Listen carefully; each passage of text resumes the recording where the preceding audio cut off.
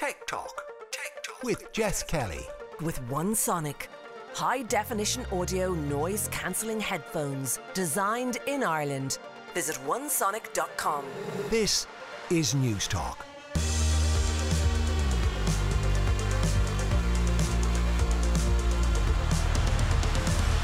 Hello and welcome to Tech Talk. Jess Kelly with you here on News Talk.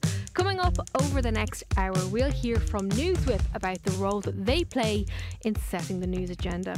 The CEO of Foodmarble will explain how their device could aid your digestion. And would you pay for a Twitter subscription? techtalk@newstalk.com, as ever, is the email address if you want to get in touch with me here on News Talk.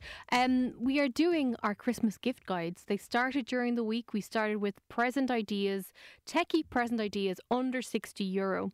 And every week over the coming weeks here on the Pat Kenny Show on News Talk, I'm going to be doing a different price bracket.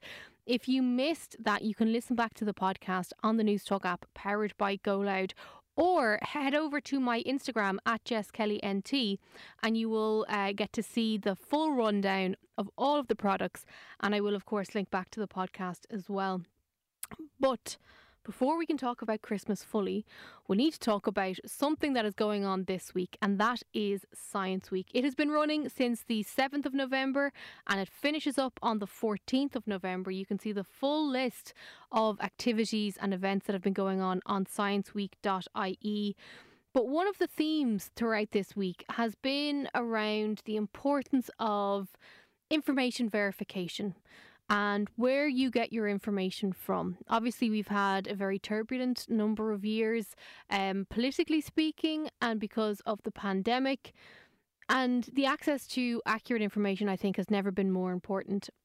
So I'm delighted to be joined now by Paul Quigley from NewsWhip, which is a service that I use pretty much every day in work. They have a number of offerings and really do help inform journalists, decision makers, a whole host of people on what, and inform them, I suppose, as to what they should be talking about or what people are interested in, maybe what needs to be clarified, what greater information can we put out there to better inform people. Paul, you're so welcome to the show. As I mentioned there, I use the product, but for those who haven't come across it, can you just give us a bit of a breakdown as to the different types of services that NewsWhip puts out there? So what NewsWhip does is we track public engagement with all of the news stories that are spreading in the world each day. And we do that in real time. And we push all of that data into dashboards that are logged into every morning by journalists, people who work in PR and communications, and they can see which of the news stories, social media posts, and other content is driving the public's interest. And that can be a very useful input editorially for making decisions about what to cover, and for people in communications who need to know what might be reputation threats they need to be paying attention to, or what are opportunities that are relevant to their brand coming up today. Can you explain a little bit further just how exactly it works though? Because as I'm sure everybody is aware by now, there is so much content being produced every hour of every day. So how does your technology go in and fish through that? Yeah, so there's millions, literally millions of news stories appear on the internet every day. So there's a lot of stuff out there. There's hundreds of millions of tweets and Facebook posts. So the challenge for us and of what we try and what our tools are really built around is separating out the signal, like which of these stories matters. And how we do that is we look at which of the stories people are commenting on, sharing, tweeting about, pinning on Pinterest, and discussing on Reddit. And that gives us a strong signal of public interest. And so if you imagine we're pulling in these millions of stories, each story is represented by a URL, and then we're pinging the social network APIs to see how much engagement each of those is getting. And we get a measurement at 11 a.m., then you get another measurement at 11:15 a.m. Then you can kind of model the rate of change. Okay, 20 more people shared this story. That might be a big number in a more obscure area. Or if it's a national news story, 2,000 people per hour are sharing this story, and therefore national news journalists are going to want to know about that.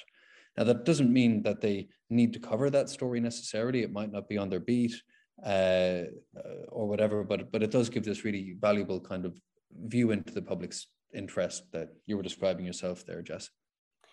If we focus in on that point of the noise, like you said yourself there, there's millions of articles and content pieces being uploaded every single day. We've spoken and heard quite a lot in recent years about the issue of fake news versus trustworthy news. Is there any way to sort it out? Or, does the fake news still count as being popular and being read, therefore it has a worthy place on the platform? Yeah, this is where things get interesting. It's very, misinformation is kind of a spectrum, right? There's things that are clearly very wrong, that are all out fake news websites. And then there's stuff that's a bit more gray area. We're tracking all of that stuff, and we're then being used by fact checkers and by experts to identify which stories they might need to debunk or that might be important. For example, the World Health Organization uses us in Africa and the Middle East to track which narratives are the big ones around public health issues, and in particular around COVID, and narratives around COVID health and vaccination. And then they can say to their spokespeople, hey, there's a big misunderstanding that the public's got about the effectiveness of mouthwash, for example, as a prophylactic against being infected against COVID. And therefore, we should brief our spokespeople about that. So by measuring and seeing what the public's engaging with, you can have smarter communications. And also then fact checkers who work with the AP and a lot of other fact-checking organizations to see which wrong narratives are worth us actually debunking. Because there's a lot of people wrong on the internet every day, but some stories are going to start mattering in the next few hours, and we should try and focus on those ones. Yeah, I find this area, as a journalist, I find it completely fascinating, because just because something is inaccurate, made up, completely baseless, doesn't mean that people won't share it, and it doesn't mean that you won't get a group of people who believe in it. So whether that's right or wrong, I suppose it just highlights how important the debunkers are, and they've become such a vital part of the online society. Can your software identify where certain stories are being shared, and if they're being shared more on one platform versus another?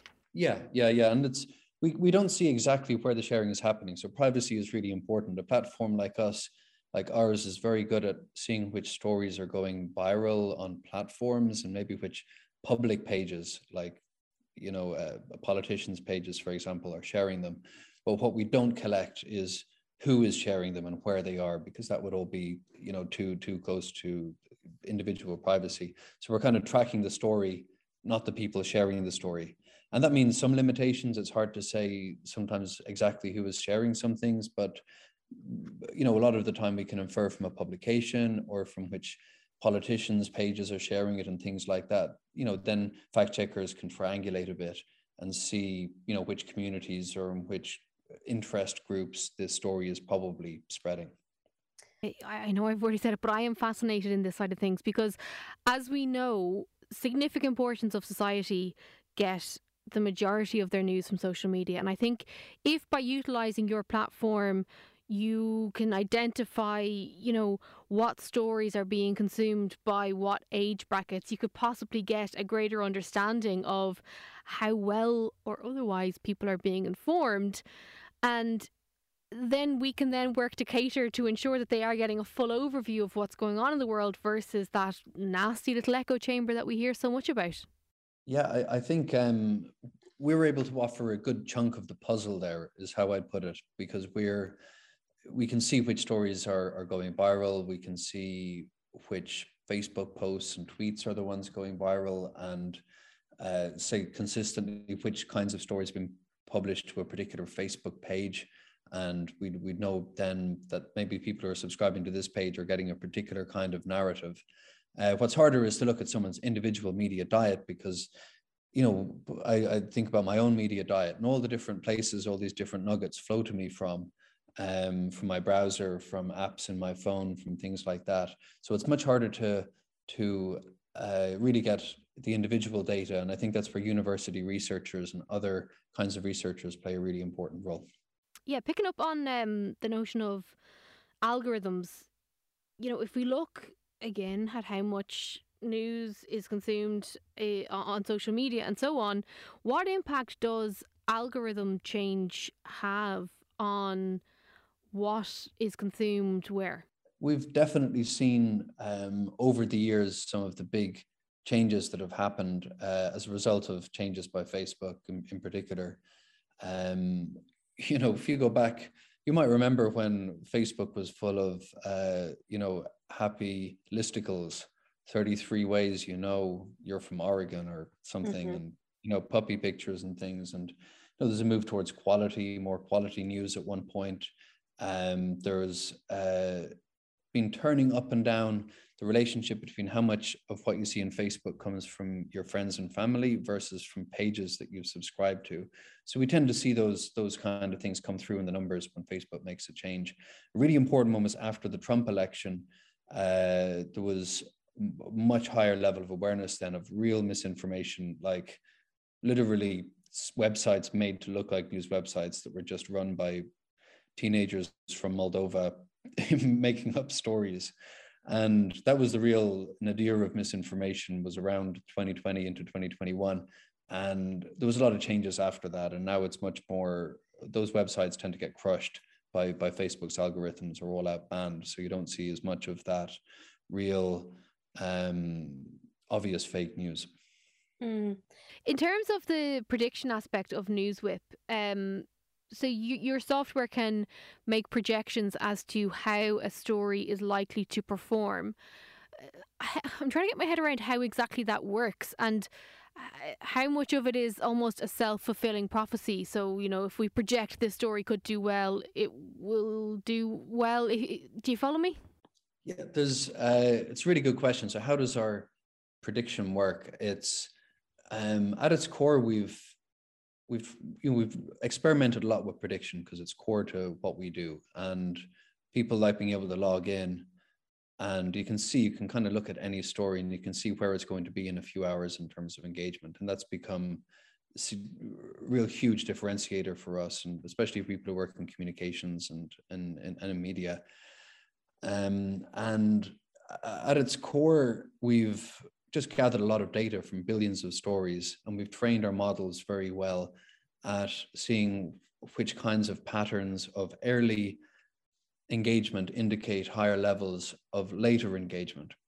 Maybe the simplest way of imagining it is if I throw a stone and an engineer can measure the angle I've thrown it at, the velocity I've thrown it at, and bring in air resistance maybe, or other things, but can probably calculate with a lot of accuracy where that stone is going to land.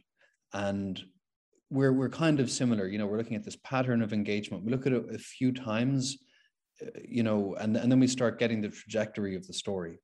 And when you're making any prediction, the really important things are to be unbiased and to have very up-to-date and recent data.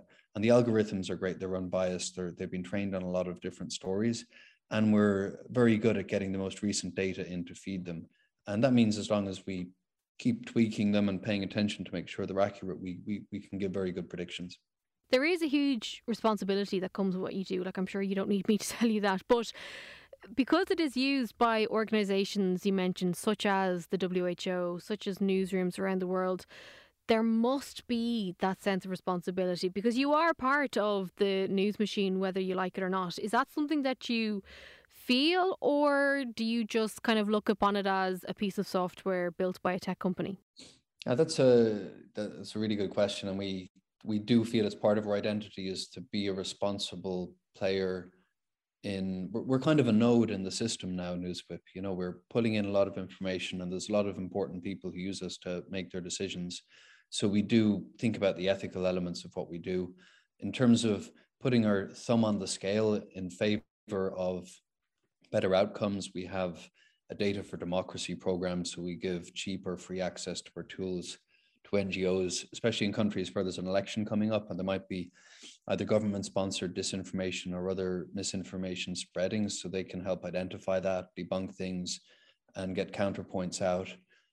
We don't deal with various categories of potential clients, such as kind of law enforcement, surveillance, things like that. We just don't take on those clients. And Any misinformation, any media company that's producing misinformation, we won't take on as a client as well. So we've got a few different ways of thinking about that, so that we feel good about the role that we're playing. And like, so there was an amazing story that we got from one of our clients recently, who advises the transitional government in an African country with a long history of civil war and military dictatorship.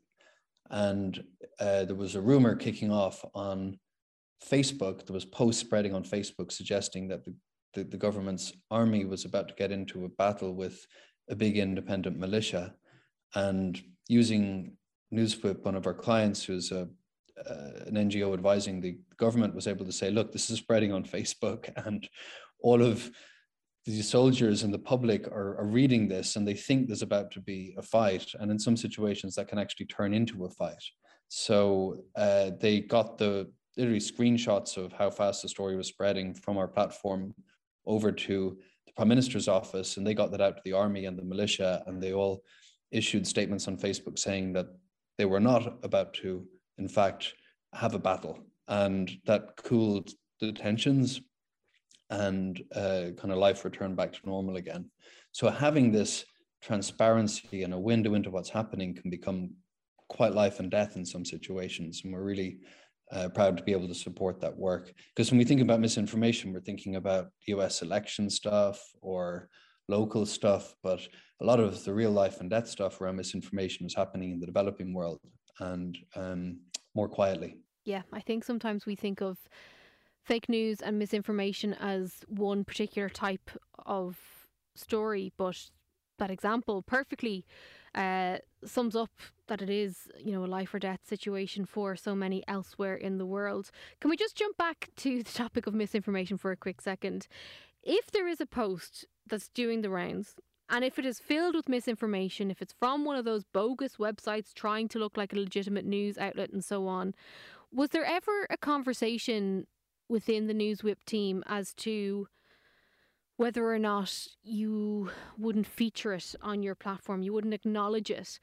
Or was it always a case that, look, just because we don't like it doesn't mean we can't, remove it from all existence on the internet? Oh, no, I think we'd definitely be in the, transparency, camp transparency, as long as we're comfortable with the people who've got access to our platform not going to use it for nefarious purposes. Then it's much better if we can highlight what's really happening out there, and then people can take a host of different actions. Like even with regard to regulatory responses to misinformation, I mean, they may come in Europe, and that'll be very well, but if you've got different players, attempting different misinformation in Libya or in Central African countries or in Bangladesh, I don't think big regulatory solutions are going to change what's happening there. And what you need is transparency, so NGOs can see what's spreading, so good actors can see what's spreading and take action. And I think that's got to be a really important part of the regulatory regime, if there's one coming for social media, is around data transparency. Like, show us what's actually happening, rather than governments kind of saying, well, we're going to dictate what can and can't go up or something like that. I think certainly our experience would suggest transparency has to play a really important role. Yeah, absolutely. And tell me a little bit about the company itself. How many people are in the organisation now? Am I right in saying you have a Dublin office and New York as well? Yeah, and we're growing fast. We've had we're growing very quickly at the moment in terms of our headcount. We'll grow our global headcount by a third this year, from low 50s up to nearly 70. If we can make all the hires that we want. And we're hiring in Dublin. We've got a lot of engineering, software engineering roles open and other roles open. And we're also hiring in New York. So in terms of our team's distribution, we build all of our products. That means we have our designers, product managers, engineers, and administration staff here in Dublin, and to some degree dotted around the country working remotely. And we have in the US our commercial leads. So we've got a president for the US and a lot of our sales and marketing team and customer success team is based over there. And I'd say, you know, in terms of our revenue mix, the US would be the most important market for us. So you're looking at clients like the New York Times, the Washington Post and media, and the Associated Press, Bloomberg. And then in the brand space, we've got some really awesome clients like Intel, Ford, McDonald's, that are using us to kind of both kind of track their brand, but track the bigger picture stuff as well. You know, for Ford, that could be around electric vehicles and renewables. And, you know, for any company, any big company really these days, there's a lot of other things they need to think about, not just how do people feel about our brand today. And they're using us to do that. I can totally see the value in big brands doing that, but also a lot of content creators, which is a phrase I don't really like. But I do think NewsWhip, the software, could be incredibly beneficial for anyone in any creative field that is looking to have their finger on the pulse of what is happening, what people care about, what people are engaging with, and so on.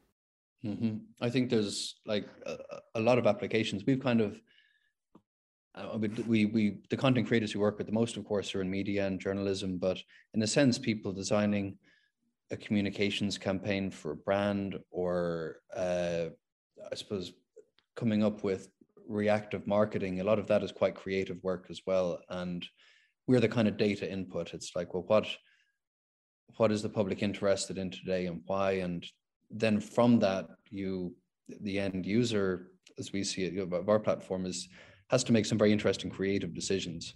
Like no newsroom bases all of the decisions off NewsWhip, and they shouldn't. On the other hand, I think they can make better decisions and understand the audiences better if they do have us. And similarly, I think it's the same with any creative process. You get some really good inputs from us, but then the decisions about what you do with it and how that manifests really come from the creative. So we find that quite inspiring, I think, how people use our platform in different ways. Well, look, as I said at the top, I am a big fan of what you guys do and that you do it incredibly well. I think it is brilliant that you are continuing to grow, and I do hope that continues for quite some time. Paul Quigley from NewsWhip, thank you so much for joining us here on News Talk. Thanks so much, Jess. As I said, that was one of the key themes of this week's Science Week in partnership with Science Foundation Ireland. The full list of information and events are up on scienceweek.ie. Coming up next here on News Talk, I'll chat to the team behind Food Marble. Tech Talk on News Talk. With OneSonic, high-definition audio noise-cancelling headphones designed in Ireland. Visit onesonic.com. techtalk@newstalk.com is the email address if you'd like to get in touch at any stage, or you'll find me on Twitter at JessKellyNT. Now, you may remember a few weeks back we spoke to Cormac O'Connor of Design Partners about their new innovative wearable tech device that could help those living with heart conditions. It was an incredible piece, and I would highly recommend you head on over to the News Talk app and take a listen if you missed it. But it got me thinking about other Irish companies that are building medtech solutions. Angus Short of Food Marble is with me now to talk through what they do and how it could help you. Angus, you're very welcome to the show. Food Marble is a company that's been on my radar for quite some time. But could you just start by explaining to those who've never heard of you what exactly it is that you do? Sure. So Food Marble is it's a company we've developed a breath analysis device. Actually, we're on to our second generation now. But it's a breath analysis device to help people with food. So it's to help them identify which foods they're able to digest most effectively. So that's it's really for people who might have food intolerances or they might have conditions like IBS but like all of those sorts of problems that are really common, like say IBS, it's 1 in 8 people. But anyone is having difficulty with foods, they're not sure is dairy a problem, is wheat a problem, some of these really common issues. This is a technology that, it came originally out of the healthcare environment, but we've made it accessible to consumers, and that's really the goal. So what exactly is the device and how exactly does it do all of those things? Yeah, so it's a miniature little device that connects up to your phone wirelessly via Bluetooth. And so you're breathing into the device, and it's got sensors inside. It's got an array of sensors which are picking up certain components on the breath that are released when basically when food is in your gut, and it hasn't been absorbed, because it's absorbed into your bloodstream, all of the nutrients. But when that doesn't happen, instead it gets down to the part of the gut where all of the gut bacteria live, so the microbiome. And your gut bacteria, they'll basically ferment the food, and that produces gases, and we're picking up those gases on the breath. This could be a stupid analogy, but is it anything like a breathalyzer in how it works, or is it something entirely different? Oh yeah, that's a great analogy. So if you're familiar with alcohol breathalyzers, it's a similar idea. We're just picking up different sorts of molecules on the breath, because we're really focused around digestion, but it's a similar concept. And how quickly does this analysis happen? Yeah, so after you eat, it does take a little bit of time for the food to get down through your stomach and into kind of the part of the gut where all of the actual digestion happens. So what we say to people is, when you're using the product to record what you like, it's important to record what you eat in the app, because the app knows what's in different foods, so it can use that information. So record what you eat in the app, and then like basically we say to people, like 1 hour after you eat, take your first breath test, and then we'll see what the levels are like, and then the app will ask you to take a breath test basically each hour after you eat. And if we start to see a big increase in the levels that we're measuring, like in the first generation device, we're measuring hydrogen levels in the breath. If we see a big increase in hydrogen, we'll point that out. You'll see that in the app, and also we'll be able to point to what in the foods you ate was most likely to have caused that problem, because it's different for everybody. And when you say that, and again, forgive my ignorance, is that pinpointing specific foods or specific like elements of foods? Is it in plain English? Yeah. So if I've been at a restaurant and I do this, it'll tell me the exact ingredient that I ate that caused an issue. Yeah. So what we'll do is we'll point out the foods first of all. Like, so the foods that we know were high in some of these, they're called FODMAPs, but they're kind of food components that they're hard to digest, and they're fermentable. So they're these sort of fermentable food components called FODMAPs.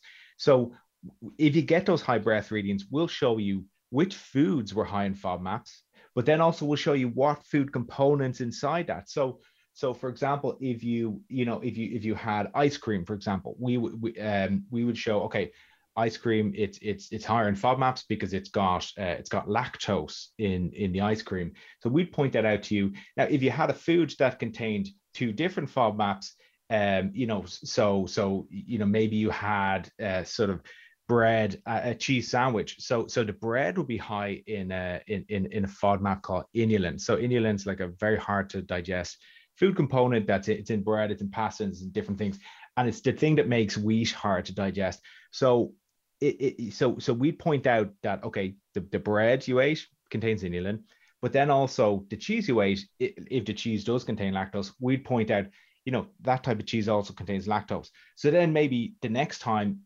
maybe you'd try with a turkey sandwich, and then you'd see, okay, so I'm still getting a high reading, so that's pointing to the bread. Okay, and there's been a lot of focus around food, allergies, intolerances, and just people, I suppose, taking it upon themselves to diagnose themselves as having something versus not. For anyone who may be rolling their eyes at this notion, this is all based on science. This isn't just a trendy gadget that you can have to kind of get some likes on Instagram. Yeah, I mean, you're exactly right. I mean, for us, it's just very important to be very science driven. So this is coming from technology that came out of both research and healthcare. So traditionally, breath testing had been used a lot for lactose intolerance testing. So if trouble with dairy, it can be tested using breath testing, and it's used around the world. it's been something, it tends to be big desktop machines in a hospital. And, because it's something that it takes a number of hours to like, say if you're testing lactose, the traditional way, you're consuming some lactose mixed with water, and you're taking breath tests over a number of hours. It's hard to have patients sitting around in the clinical setting for a number of hours. And so it kind of creates it doesn't really suit the healthcare system. So for us, we've of course have this offering for consumers, but we're also working with hospitals and clinicians. So especially in the US, we've got we've got an ongoing clinical trial at Johns Hopkins University, one of the best institutions in the world in this respect.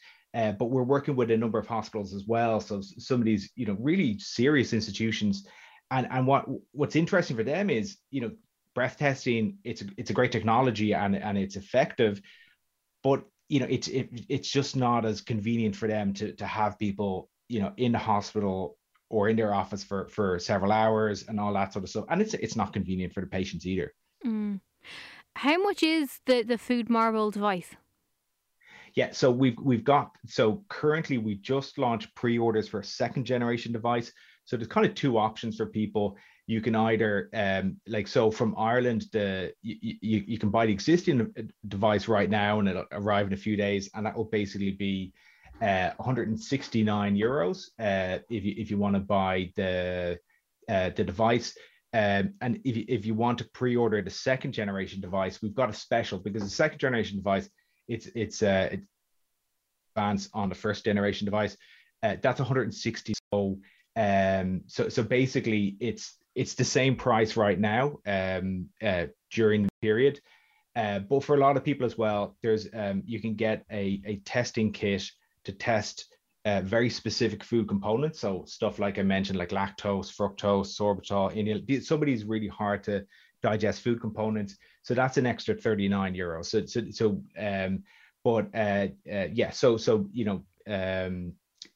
I'd invite people to go check out foodmarble.com and to see if it would be interesting for them. And there's actually a special offer right now as well. So there's 20% off on the website. So yeah. When people get this and when they do the test and when it comes back with results, what do they do with that? Is it a case of they then avoid those foods? Do they take it to their doctor? What's the best course of action? Yeah, so there's kind of a couple of things. I mean, for a lot of people who have some of these digestive issues, they've excluded lots of foods from their diet. So they already are living this very restricted diet, and they've kind of went to friends and family. They've gotten information from the internet, sometimes from clinicians, and often they have a very restrictive diet. So in a lot of cases, what we're doing is we're showing to people, actually, you're okay to dairy is not a problem for you. That's actually fine. Because, especially when if you've digestive problems, but also like a lot of people now are vegetarians or vegans, and your diet gets more and more restricted again. So a big message for us is that this is a tool to help you kind of broaden out your diet. So it's not just about, but in some cases the testing will come back and show, okay, you should avoid sorbitol. It's something that you're getting really high fermentation, and that seems to be upsetting your gut. But yeah, it's a mixture of restricting foods, but then also having actual evidence that certain foods are actually okay for you to eat. Yeah, and that peace of mind, I think, could be very beneficial to quite a few people. You mentioned that we're on the second iteration of the device. Tell us a little bit about the company. How long have you been around, and who exactly is on the team? Yeah, so we've been around since 2016. Like, I originally started working on this probably 2014. It's coming out. My wife, actually, she'd been diagnosed with IBS, and I was just trying to find something helpful for her. And I was coming from an engineering background. So when I found out about breath testing and what I could do, actually built her a prototype device to try herself. And it was interesting to see that she was able to pick out foods that she could eat, and then also kind of, get some confirmation and peace of mind on the foods she couldn't. So that's kind of where it started. And, it was really that there was, a small group of us got together, and, we can see, okay, there's a ton of people out there with these issues, and there's not really much to help. So we got it. We applied to an accelerator program. We got that was out in China. So we went out to China it was like a specialist program for people who are building devices. So we're out there for 6 months, and that was 2016. But since then, worked at a company of 33 people. We've got operations in the US as well. Mostly in the healthcare side, but it's definitely getting bigger.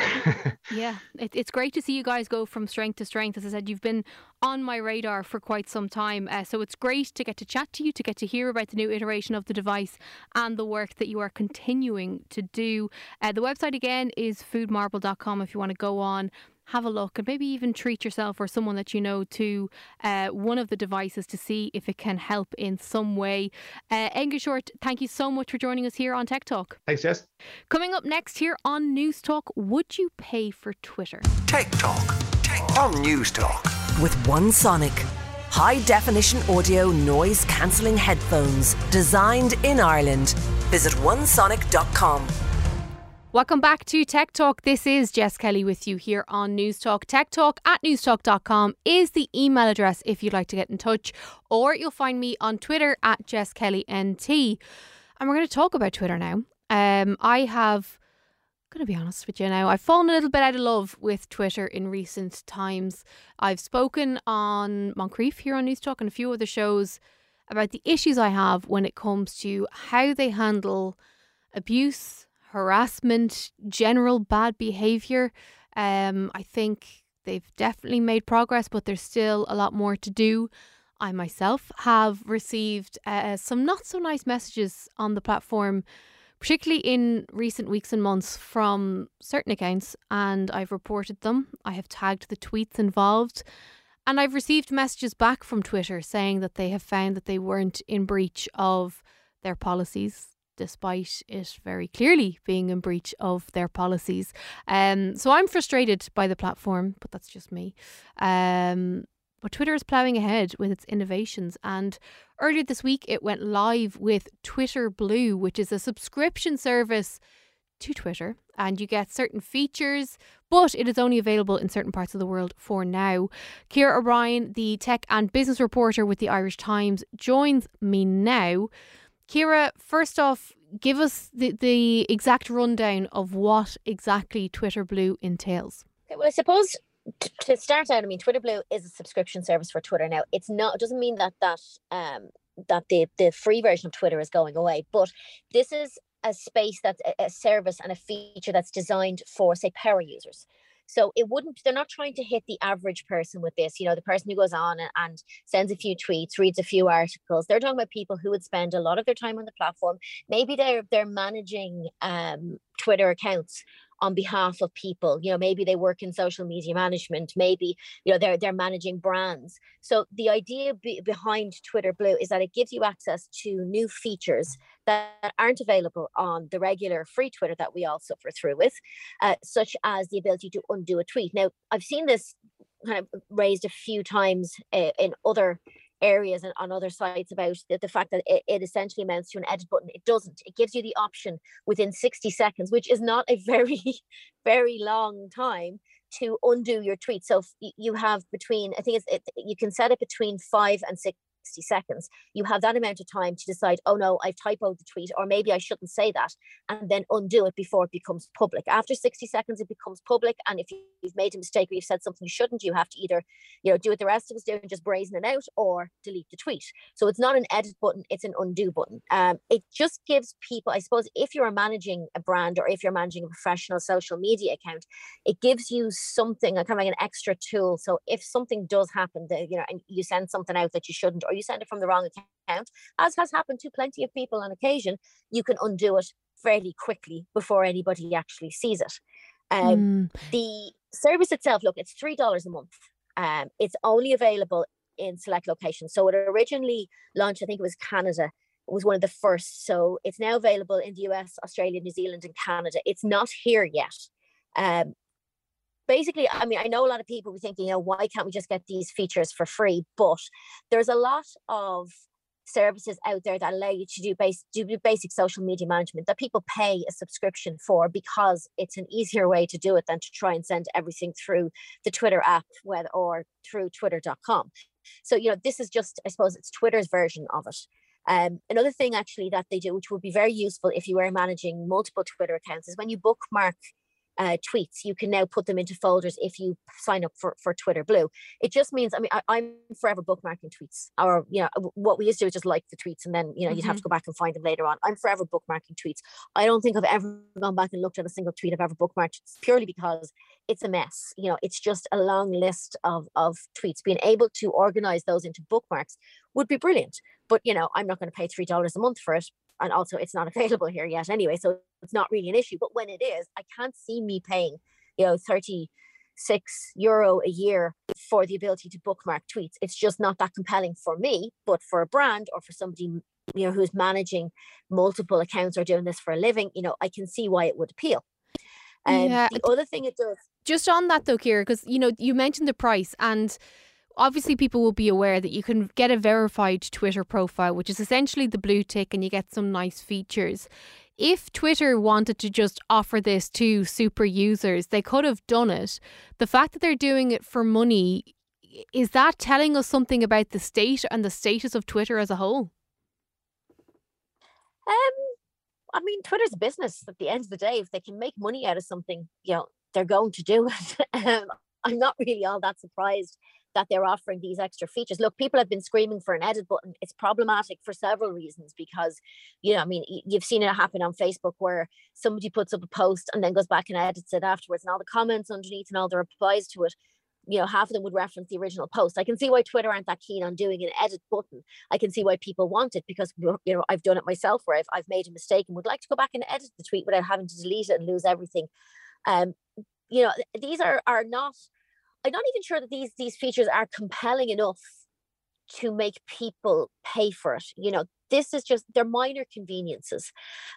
Whether or not it's indicative of the state of Twitter as a company, I wouldn't, to be honest, I wouldn't go that far, because at the end of the day, as I said, they're not essentials. They're not, if you don't have this, then you can't use Twitter at all. It's just a nice extra to have. And I suppose if Twitter can make a bit of money out of that, why shouldn't they? If they were starting to charge for, the kind of the basic services for businesses, I'd be more concerned of that, if you know what I mean. Like I'd kind of be more, my ears would be pricking up more on that one. Because look, these, at the end of the day, you can live without these features that are on Twitter Blue. You can. And if, things were that dire, I suppose at Twitter, they'd be putting a price on features you can't do without, as opposed to features that are nice to have. Now, I could be completely wrong, but that's just my take on it. Yeah, it is an interesting one, because I think people have been watching Twitter for some time. Twitter is a funny social media platform in terms of the mix of people that you get there, the way people use it, the proportion of people who use it well versus badly, who use it for good versus bad. I mentioned at the top of the segment that I've kind of completely fallen out of love with the platform recently, because I just don't think they're doing enough to protect users on the platform. What would be your thoughts on that one? I think all social media companies can and should do more when it comes to people being abused on their platform. Look, at the end of the day, if I sign up, if I have an account on Instagram and somebody is abusing me, I can proactively block any accounts that they may set up in the future. So that means there is a way to do this. There is a way to combat this. It's just, it's the will to actually to do it. And we've seen it on various social media platforms that toxic content can often be the most popular. And obviously for different people that will have different meanings. But at the end of the day, look, Twitter is not a nice place to be if you are if you are female, if you are in any way different, if there's racist abuse, there's misogynistic abuse, there is homophobic abuse, there's basically just an underbelly of crap on Twitter. Now that it's not limited solely to Twitter, but it just feels like it's a never-ending battle against it. And I'm not sure what the answer is. I just think that, there are a lot of very intelligent people working in these companies, and they really need to step up their game on this, or else what is going to happen is, as you've said, you've fallen out of love with the platform. I mean, it's one of those things that, like, yeah, okay, it's people use Twitter now, but if it comes to a point where it's completely toxic and you're not enjoying it anymore and you're not enjoying the interaction. I mean, I find I spend less time on Twitter these days because it makes me, it stresses me out a little bit, in that, you see people talking, hating rubbish, you see people abusing other people.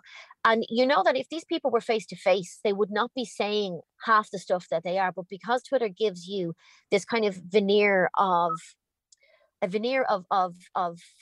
anonymity, and it's not even real anonymity. We've seen this before. People who abuse people on Twitter can and have been brought to court. But because there is this veneer of anonymity, people say things that if they were standing in front of them, they wouldn't. And I've been talking to colleagues about this, and one of them put it very well. She said, would you listen to the drunk rambling at the bar at you and abusing you at the bar? In which case, why do you listen to these people? So now I actually just ignore an awful lot of it. But it's easy to say ignore it. Yeah, that's where I fall down, though. Yeah, like I've spoken to you about this privately. Like, I think the ignore thing, I completely take the analogy of the drunk at the bar, and you can ignore that, and that's fine. But the blocking, the reporting, the, flagging tweets as abusive and all the rest, it doesn't stop it from happening. And the account that I referenced at the top of this piece that has been or one of the accounts that's been targeting me, they can't see my profile anymore, but they can still tag my employer, they can still tag my friends, and it is harassment. And I don't, I'm actually kind of loath to be talking about great new innovations from Twitter when they can't even get the house that they have in order. I just don't think it's acceptable anymore. I would agree with you there. Now, I do think that, it's, when you see them launching new features, it's like, yeah, but how about you deal with the abuse? And that's something, look, and I know that they have put in measures that, have dealt with some of it. And personally, whoever came up with the mute button deserves a raise, because that way then you don't get people saying, oh, they blocked me, they don't want to know they don't want to hear the truth. No, I just don't want to hear you rambling nonsense at me. And it's in my phone, and yes, you can stay off Twitter, but there are people who I interact with on Twitter and I have very positive interactions with. So, why the hell should I stay off Twitter? Because some people don't have manners. And that's really what it comes down to. I mean, would you say these things to people if they were standing in front of you? No. If you would people refer to you as rude if you say half the things that you say to people on social media in person? They probably would. In which case, you need to have a good hard look at yourself. If that's, if this is how you interact with people, if you think this is an acceptable way to talk to other people, have a good hard look at yourself. Maybe take a break from social media yourself and think, is this the way I want to live my life? Because personally, I mean, I could go on a rampage with people who send me abuse on Twitter and be just as rude to them. But the thing is, I don't, because, at the end of the day, I'm representing an employer like yourself, and I will not lower myself to that level. And I won't answer people who think that it's okay and it's acceptable to talk to people in that way, because I wouldn't talk to them in real life. If somebody came up to me and started talking to me like that, I'd walk away from them. Yeah. But again, telling people to stay off social media, if you don't like it, just, delete Twitter. That's not the answer either, because it's victim blaming. Do you know what I mean? You are the victim of somebody abusing you. Oh, well, but you have to alter your behavior because they don't know how to conduct themselves in public. And that's what it comes down to. Yeah, I think if we kind of let that argument of, well, if you don't like it, walk away, Twitter is going to be an absolute dive in a matter of weeks, if not months. I think that's not the answer here. Anyway, we are clearly fired up about this issue. I would love to hear from you. techtalk@newstalk.com. Would you pay for Twitter? Are there any services that you would pay for to have on social media to maybe make it a bit of a nicer place? Let me know. Ciara O'Brien from the Irish Times, as always, thank you so much for joining us here on Newstalk. Thank you. And that is all we have time for this week. If you missed any of the show, you can, of course, listen back in full on the Newstalk app powered by Go Loud. I will be back with Pat Kenny on Tuesday morning for the next of our Christmas gift guides. This time we'll be looking at gifts for less than €120. If you missed last week's one, which focused very much on gifts for less than €60, you can listen back on the Newstalk app powered by Go Loud. I'll be back with Shane and Ciara on Newstalk Breakfast on Monday morning. But up next here on Newstalk is John Fardy. I'll chat to you next week.